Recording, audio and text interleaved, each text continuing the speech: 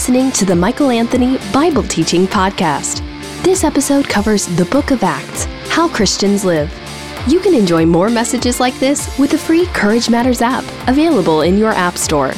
If you'd like to request Michael for an interview, guest appearance, or as a keynote speaker for your event, click the Invite tab on the Courage Matters app or on CourageMatters.com. All right, if you've ever wondered if God could use you, this message is for you.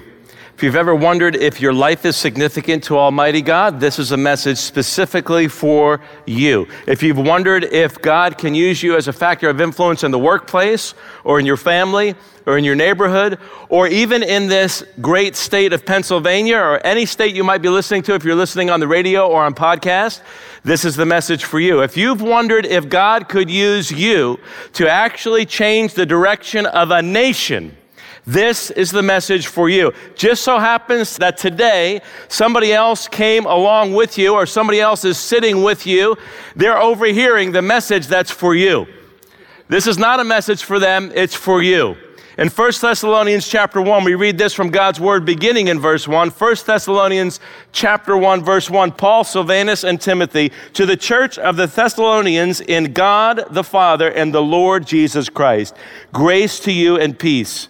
We give thanks to God always for you, constantly mentioning you in our prayers, remembering before our God and Father your work of faith and labor of love and steadfastness of hope in our Lord Jesus Christ. For we know, brothers, loved of God, that he has chosen you. Because our gospel came to you not only in word, but also in power and in the Holy Spirit and with full conviction. If you don't believe that, you need to read the book of Acts or go back and listen to the messages that we've been covering in the book of Acts. It's obvious, so we're going to see again that God delivered the gospel with power, and he still delivers the gospel with power in the Holy Spirit and with full conviction. How do you know what conviction is? There's a difference between condemnation and conviction. There is no condemnation, the Bible says, for those who are in Christ Jesus, but there is always conviction. Condemnation is a vague general thing. It's like the light at the end of the tunnel. It's a train. There's no hope when it comes to condemnation, all right? Condemnation is something that you can't seem to get yourself out from under. There's no hope. There's no deliverance in that. That's the devil's work. He condemns. But the convicting work of the Holy Spirit is very different. When God speaks, he speaks with specificity about an area or areas of our lives that the Spirit of God can change. That's the convicting work of the Holy Spirit. So when God speaks to you about an area or areas of your life that need to change, it's up to you to say, yes, Almighty God. Yes, God, I say yes to you. By the way, that's what humility is. Humility is agreeing with God about the truth and adjusting your life accordingly. That's what humility is. And until you're humble before Almighty God, you'll always be stuck in every area of your life, not just the area of your life that you think you're stuck in.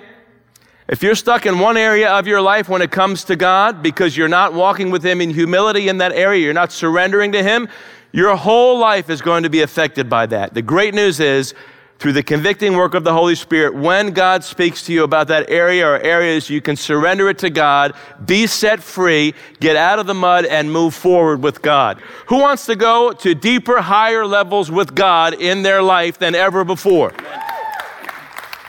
Of course you do. Of course you do. That won't happen until and unless you become humble and say yes to God, agree with him about what he already knows, and adjust your life. That's what humility is. This is the point in the message where if you're listening in a car, you pull the car over, you begin to write things down. This is the point in the message for those of us who are here live where you begin to write things down, because the things you write down are the things you'll remember, the things you remember are the things you'll apply, and the things you apply about God's word are the things that God will use to change your life. You've got to cooperate with God when he makes an initiative in your life. When God makes a move, then it's up to you, it's up to me, it's up to each and every one of us to respond. So already you should be responding to what God is doing in your life through what you've already heard.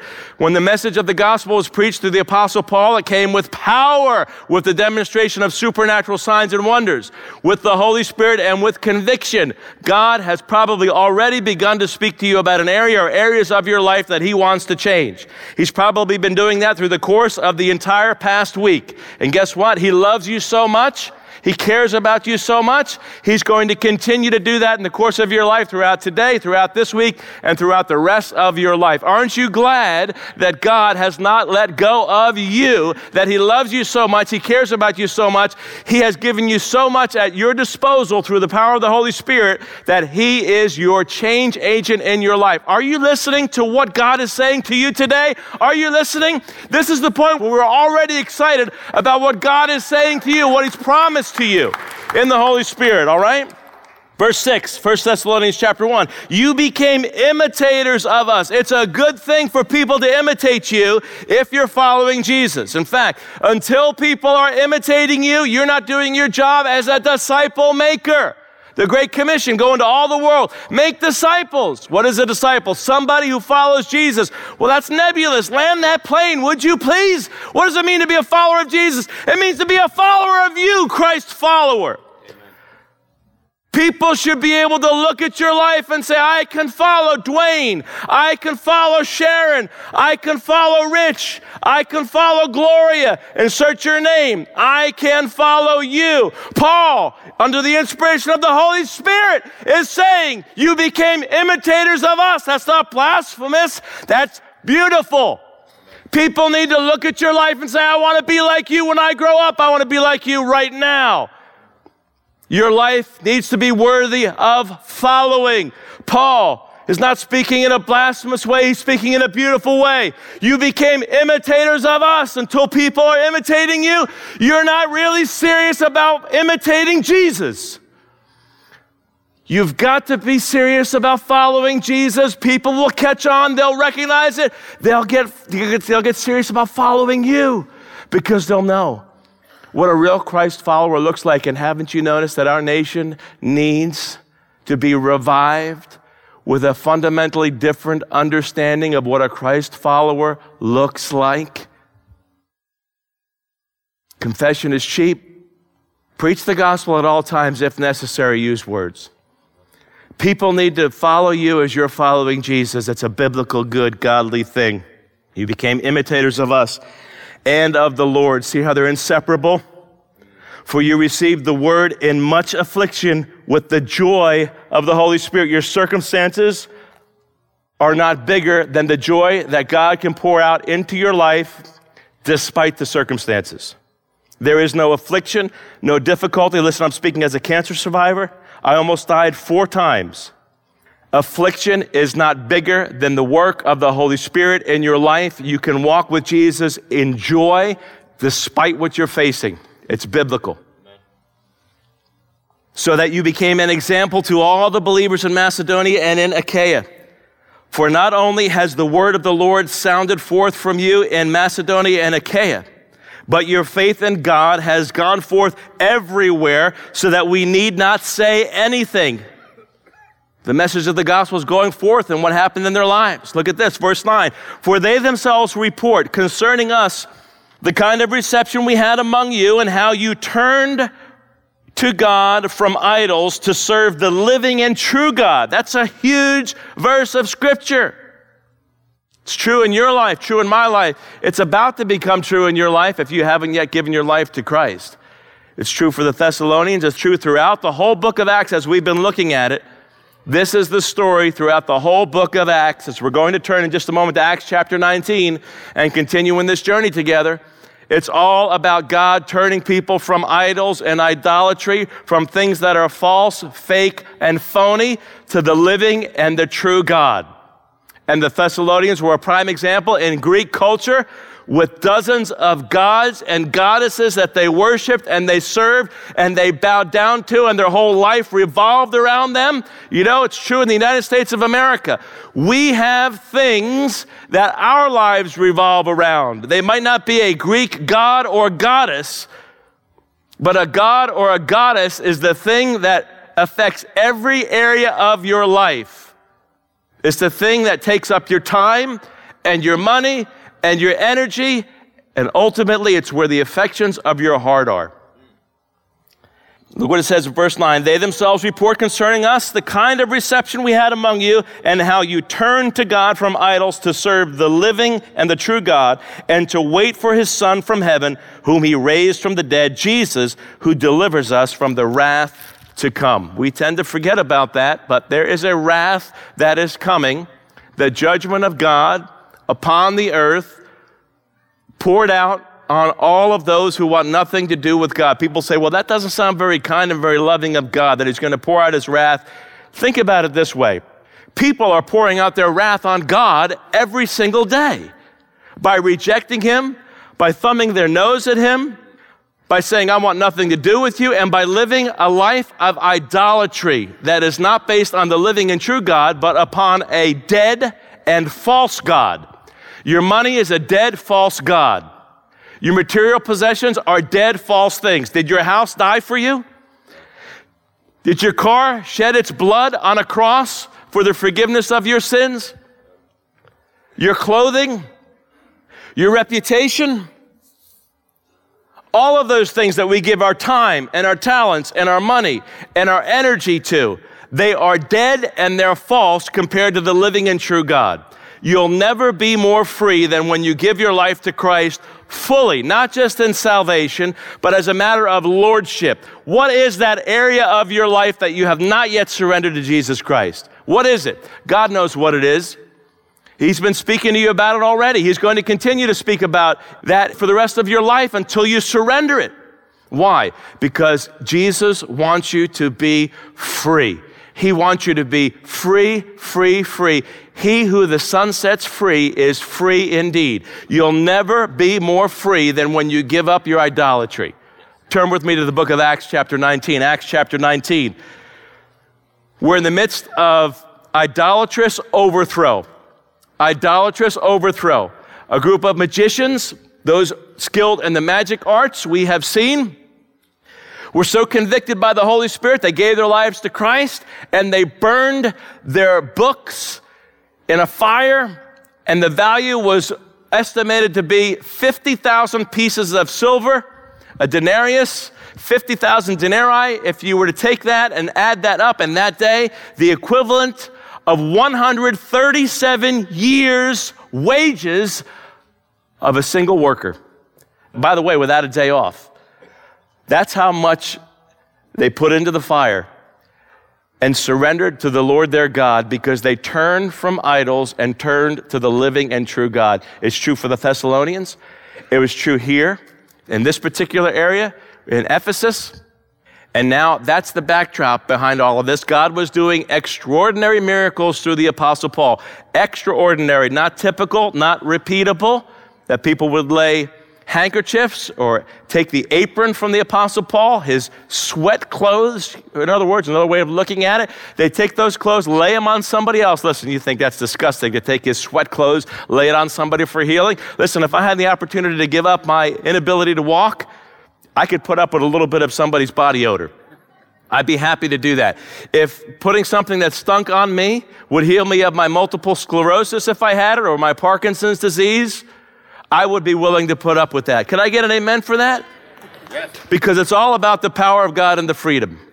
A little bit of inconvenience in the here and now that's going to set me free, I can deal with that. People were being set free by the handkerchief or the apron from the Apostle Paul that was put on other people. Extraordinary miracles, that's the context of this, and God's not over. God's not through with this. Verse 21, look with me at verse 21. Now, after these events, what events? The ones I just told you about, okay? After these events, Paul resolved in the Spirit, the Holy Spirit, to pass through Macedonia and Achaia and go to Jerusalem, saying, after I've been there, I must also see Rome. Paul was a world traveler. He loved sightseeing. Hey, I want to go check out Rome. That's not what it's about. He wants to be led by the Holy Spirit to bring the gospel even to the center of the non-Jewish world, which was Rome, the epicenter. So that's Paul's desire. That's his intention here. Verse 22. And having sent into Macedonia two of his helpers, Timothy and Erastus, he himself stayed in Asia for a while. About that time, there arose no little disturbance concerning the way. This is what it's called at that particular time. The way meaning Christianity, not the cult that bears that name today. That is a cult called the Way. just like the devil, to take what was true and pure and good and right and righteous and to distort it. This is what it was called in the first century. One of the things that was called the way, after the whole teaching of Jesus, I am the way, the truth, and the life. Nobody comes to the Father except through me. And so Jesus said that. I don't have the right to change what Jesus said. Yes, there is exclusivity when it comes to Christianity. How do I know that? Jesus said it. That settles it. Let's move on. So, no little disturbance concerning the way. In other words, a pretty big disturbance. In fact, we could say that this is a series of disturbances, all because of the working of the Holy Spirit. This idea of being a milquetoast Christian who doesn't overturn tables of money changers, beginning with those tables in your own life, is not the real gospel. When you are filled with the Holy Spirit, you will be an agent who causes other people to be uncomfortable at times. You will be uncomfortable yourself because of the convicting work of the Holy Spirit. It's all about transformation. And when a society is marching in a direction away from God, the more that direction is an offense to God, the deeper the sin that's penetrating the culture, the more of an affront the gospel becomes. The more conflict that culture, that society, that nation is headed for one reason and for one reason only, because it is not following the ways of God. It's important to understand that. This idea that following Jesus will make me a person who gets along with everybody, that's not the same Bible. That doesn't come from the same Bible. The 66 books from Genesis to Revelation. That is a false, phony, fake gospel. It's no gospel at all. When you're filled with the Holy Spirit, you will be an agent who confronts people. Listen, salt doesn't just change distasteful things. It also stings if it gets into a wound. And this nation of ours is very wounded right now, hurting for no other reason than we have rejected God and his ways. And I say that respectfully. I say that lovingly. I don't say that with anger. I say it with deep, deep, deep concern.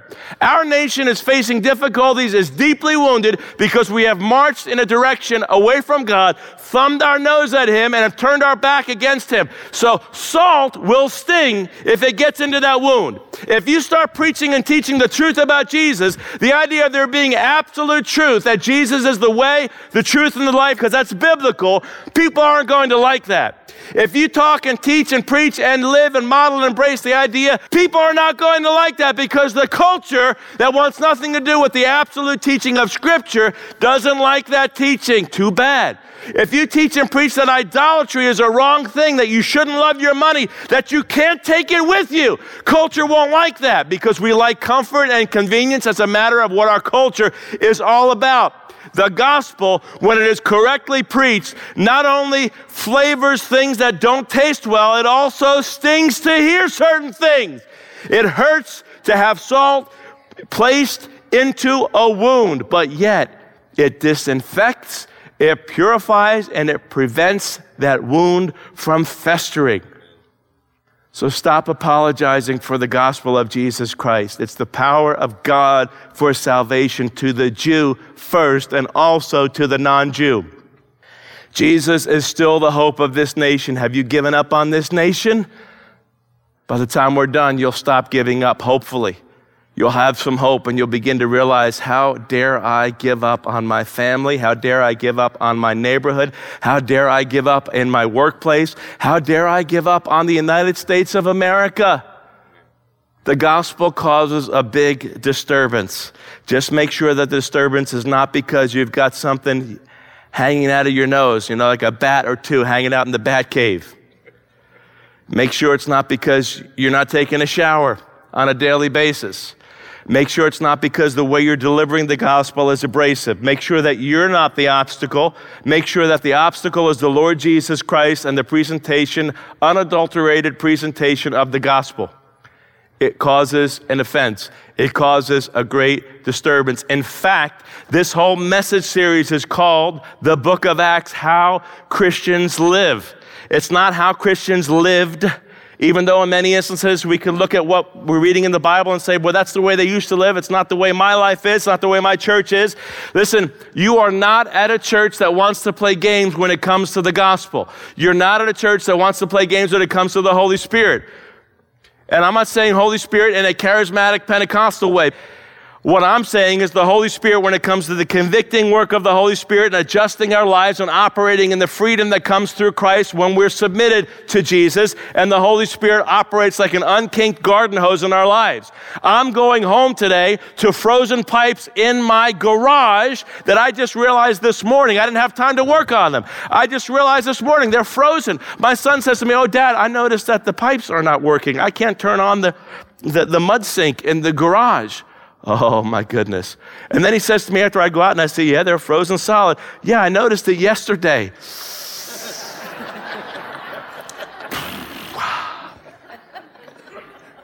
In a similar way, when you're not walking in surrender to Jesus Christ, when you got an area of idolatry, when you got an area that you're caressing and that you think is giving you so much bang for the buck, but it's actually keeping you in bondage, when you do that, it's like having a garden hose in your life that has a kink in it. You can have the end of that garden hose on full blast, but if there is a kink in that garden hose, you're only going to get a trickle coming out at the end. That's what idolatry will do in your life. That's what putting something on the throne of your life other than the Lord Jesus Christ will do to you. And this is the convicting work of the Holy Spirit. What is it that's keeping you from complete surrender to Jesus Christ? Then when the gospel comes, it causes a great commotion. It causes a collision between your life and the life of Christ. Your values, your focus on what's important to you, and the values of Jesus Christ. Verse 24, "For a man named Demetrius, a silversmith, who made silver shrines of Artemis." Artemis was the goddess of fertility, the daughter of Zeus, who was the head of all the Olympian gods.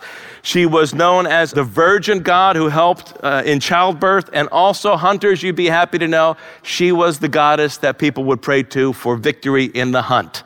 So if you wanted to get that buck, you wanted to do that this time of the year. How many of you are hunters? Come on now. Of course you are. You know who you are. Don't start praying to Artemis. Pray to the Lord Jesus Christ. But if you were a Greek, that's what you do. You pray to Artemis. You'd offer some sacrifice to Artemis. You'd give some money to Artemis, and you'd ask for a blessing in the midst of your hunt, all right? He made silver shrines to Artemis, Demetrius did. He brought no little business to the craftsmen. In other words, they made a lot of money off of these silver shrines. These he had gathered together with the workmen in similar trades and said, "Men, you know that from this business we have our wealth. And you see and hear that not only in Ephesus, but in almost all of Asia, this Paul," by the way, the name Paul means little one. Did you know that the name Saul meant great one? So God took this guy who was a great one, Saul, made him a little one, and now this little guy is having a huge impact. There's speculation as to why he was called Paul, little one. Well, maybe he was short in stature. There's historical documents that seem to indicate he was a short, kind of a heavy-set guy. So there's hope for anybody who thinks they're insignificant in stature. God can use you in significant ways. How dare you say to God, "You can't use me"? God is using this guy, this little guy named Paul, in huge ways. And look how the gospel is going forward. You see and hear that not only in Ephesus, but in almost all of Asia, this Paul has persuaded and turned away a great many people, saying that gods made with hands are not gods, they're dead gods. We looked at that in 1 Thessalonians chapter 1.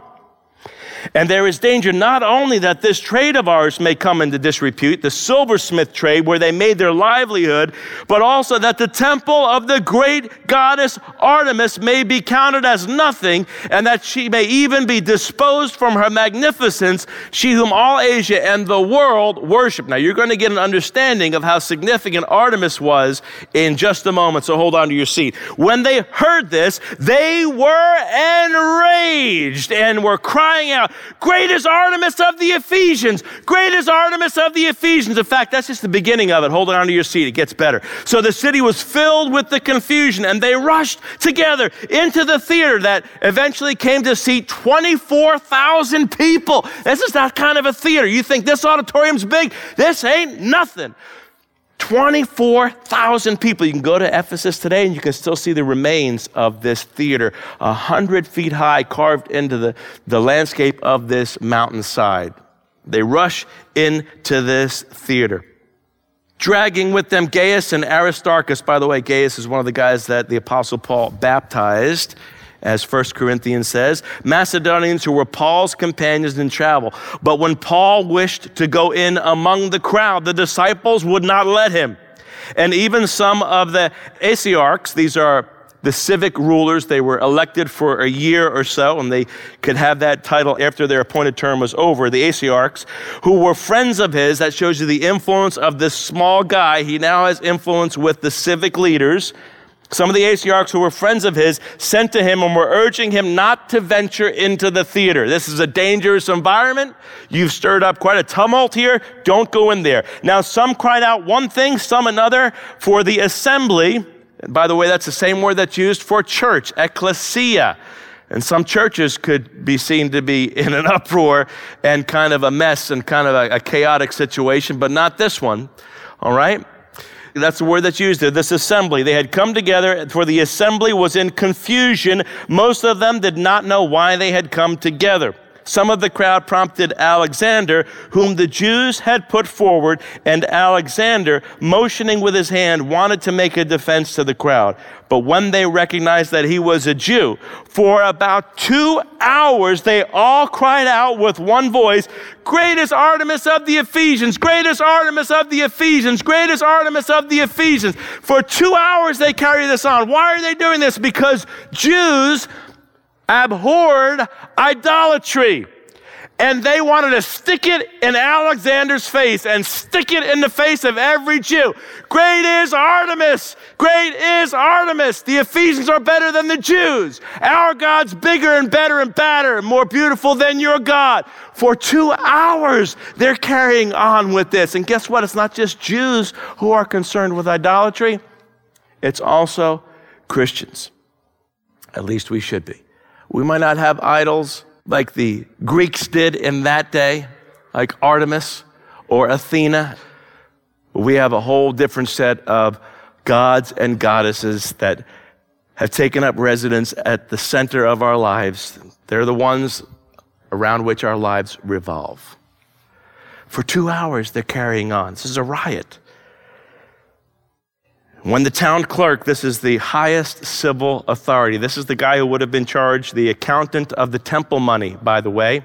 The temple where Artemis was residing, the main idol of Artemis, about a mile and a half outside of the center of Ephesus, was this structure, the Temple of Artemis, that we're going to look at in just a moment. The Temple of Artemis, a huge structure, and the highest official would be the town clerk. You might say, well, who wants to bother with the clerk? No, this is a person of high repute and tremendous influence. The registrar, the record keeper, he would be the accountant of the money in the temple of Artemis. So he comes out. He quieted the crowd. He said, "Men of Ephesus, who is there who does not know that the city of the Ephesians is temple keeper of the great Artemis and of the sacred stone that fell from the sky?" So he's just speaking matter-of-factly, according to this legend of how Artemis got there in the temple, trying to bring some sense into them, trying to squelch this riot, seeing that these things cannot be denied, although Paul would certainly deny them. "You ought to be quiet and do nothing rash, for you have brought these men here who are neither sacrilegious nor blasphemers of our goddess. If therefore Demetrius and the craftsmen with him have a complaint against anyone, the courts are open and there are proconsuls.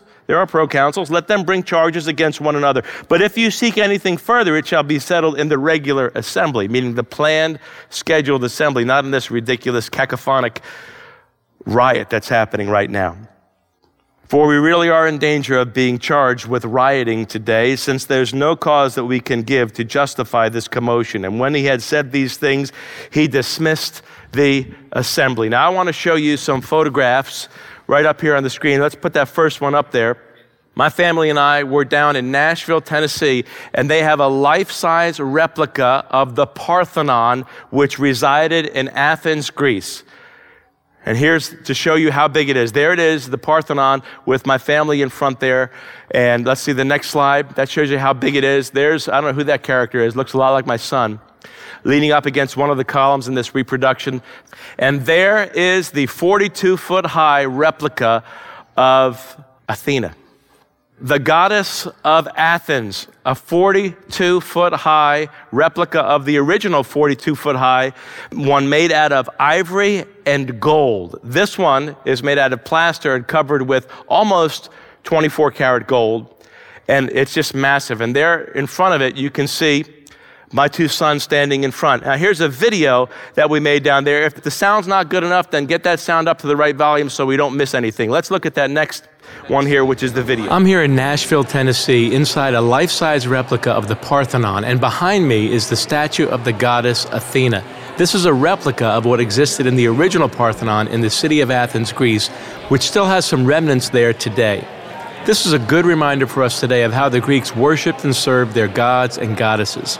In the book of Acts in chapter 19, we can read the historic account of the Apostle Paul, who was in Ephesus preaching and teaching the gospel, and a riot broke out for about 2 hours because Demetrius, who was a silversmith, was concerned about how Paul's preaching about Jesus, in contrast to the Greek goddess Artemis, was a threat to their culture and theology.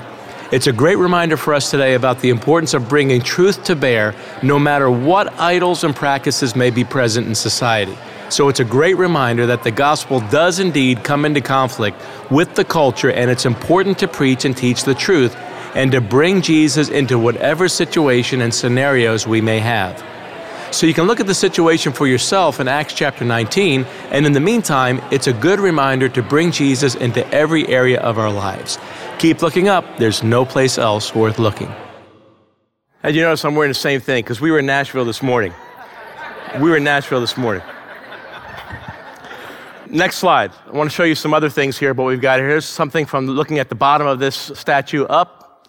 In the hand of Athena is the goddess Nike, the god of victory, okay? And that god is about to crown Athena with this crown, this garland of victory. By the way, Athena is the goddess of war, okay? So victory is kind of important if you go into war. Next slide.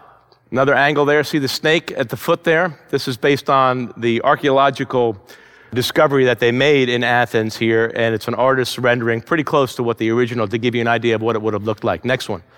Backside of the shield, where you can see the inside of the shield was painted, beautifully painted, very ornate. Next one. And here at the foot are some of the Greek gods and goddesses that are under there. You'll remember in Acts chapter 14, they said that Barnabas they likened to Zeus, and Paul they likened to Hermes because he was the chief speaker. They thought that Barnabas and Paul were among the Greek gods that had come down from heaven, and they had to help set the record straight with all of that. So here at the foot are some of the gods and goddesses. Now there at the center, you'll see this guy right here, the fourth one in, carrying that staff. That's Poseidon. That's the god of Poseidon. Right next to him is, guess who? Artemis. That's a rendering of what Artemis looked like, the one that we're reading about in Ephesians chapter 19. So I wanted to give you an idea of how massive that thing is, the Parthenon, which was in Athens, Greece, to give you an idea of Athena, the Greek goddess that was worshipped, the goddess of war that was worshipped in Athens, and then help you understand that she was nothing compared to what the Ephesians had done with Artemis in Ephesus. The temple to Artemis was larger than a football field, 4 times larger than the Parthenon, 4 times larger than that. It was among the 7 wonders of the ancient world.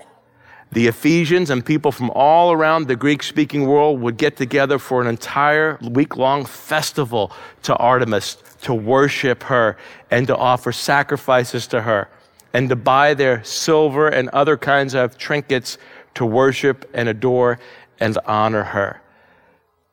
And so now you begin to understand the tumult that was caused by this little guy named Paul, who happened upon the Greek culture because he was led by the Holy Spirit to help them turn from lifeless, meaningless gods to the living and the true God. Just like the Thessalonians, just like the Corinthians, just like those in the Greek-speaking world that we've been reading about in the book of Acts, we're seeing that the gospel brought to bear on people who need to hear the gospel, on a culture that is marching in a direction away from Almighty God, can be redeemed when somebody has the audacity to be filled with the Holy Spirit.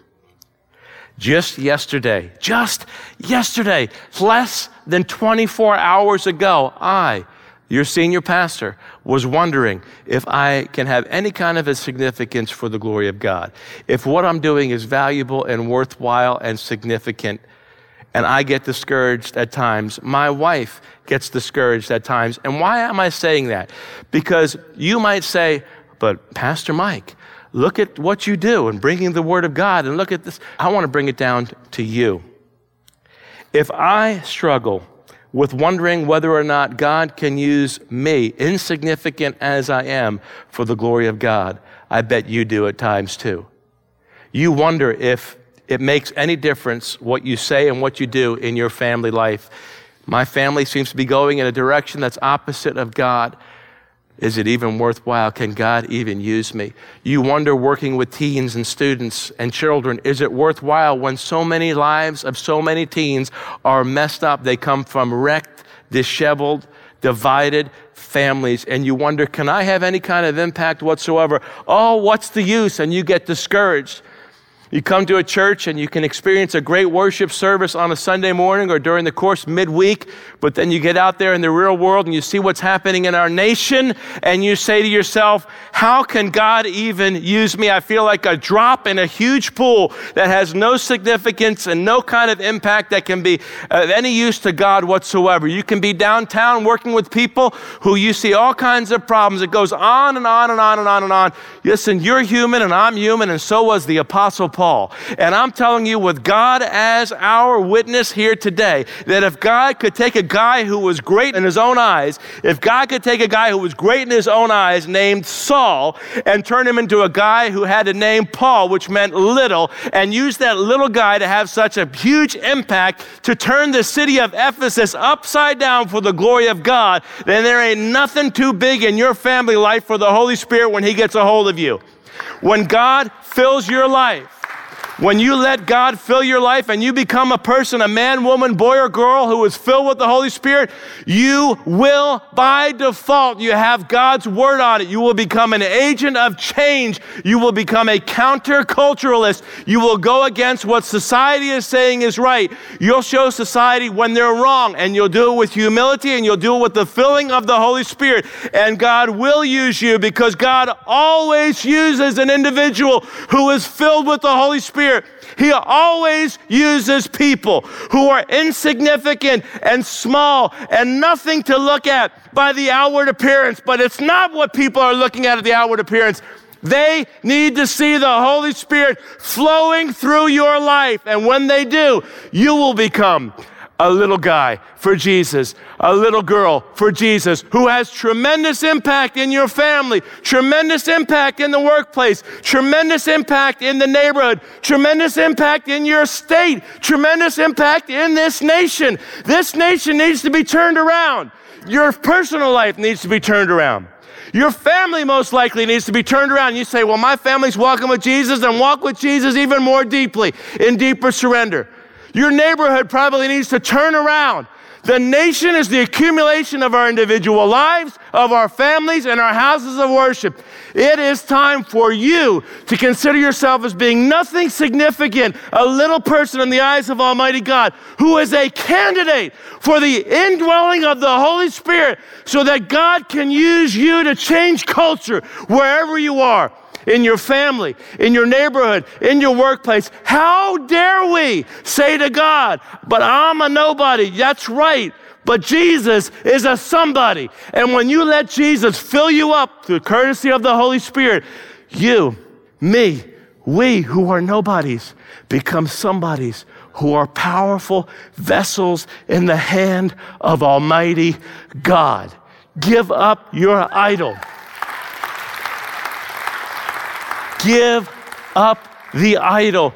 Give up that thing or those things that are keeping you from the infilling of the Holy Spirit, the power of the Holy Spirit, and you too have God's word on it. This is how Christians live. Christians live with the powerful filling of the Holy Spirit, and they become powerful agents of change wherever they are.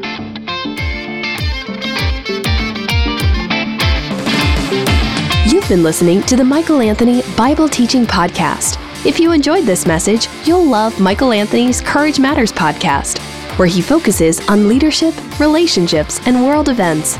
You can also invite Michael for an interview, guest appearance, or as a keynote speaker for your event. To learn more, visit CourageMatters.com or download the free Courage Matters app. In the meantime, keep looking up. There's no place else worth looking.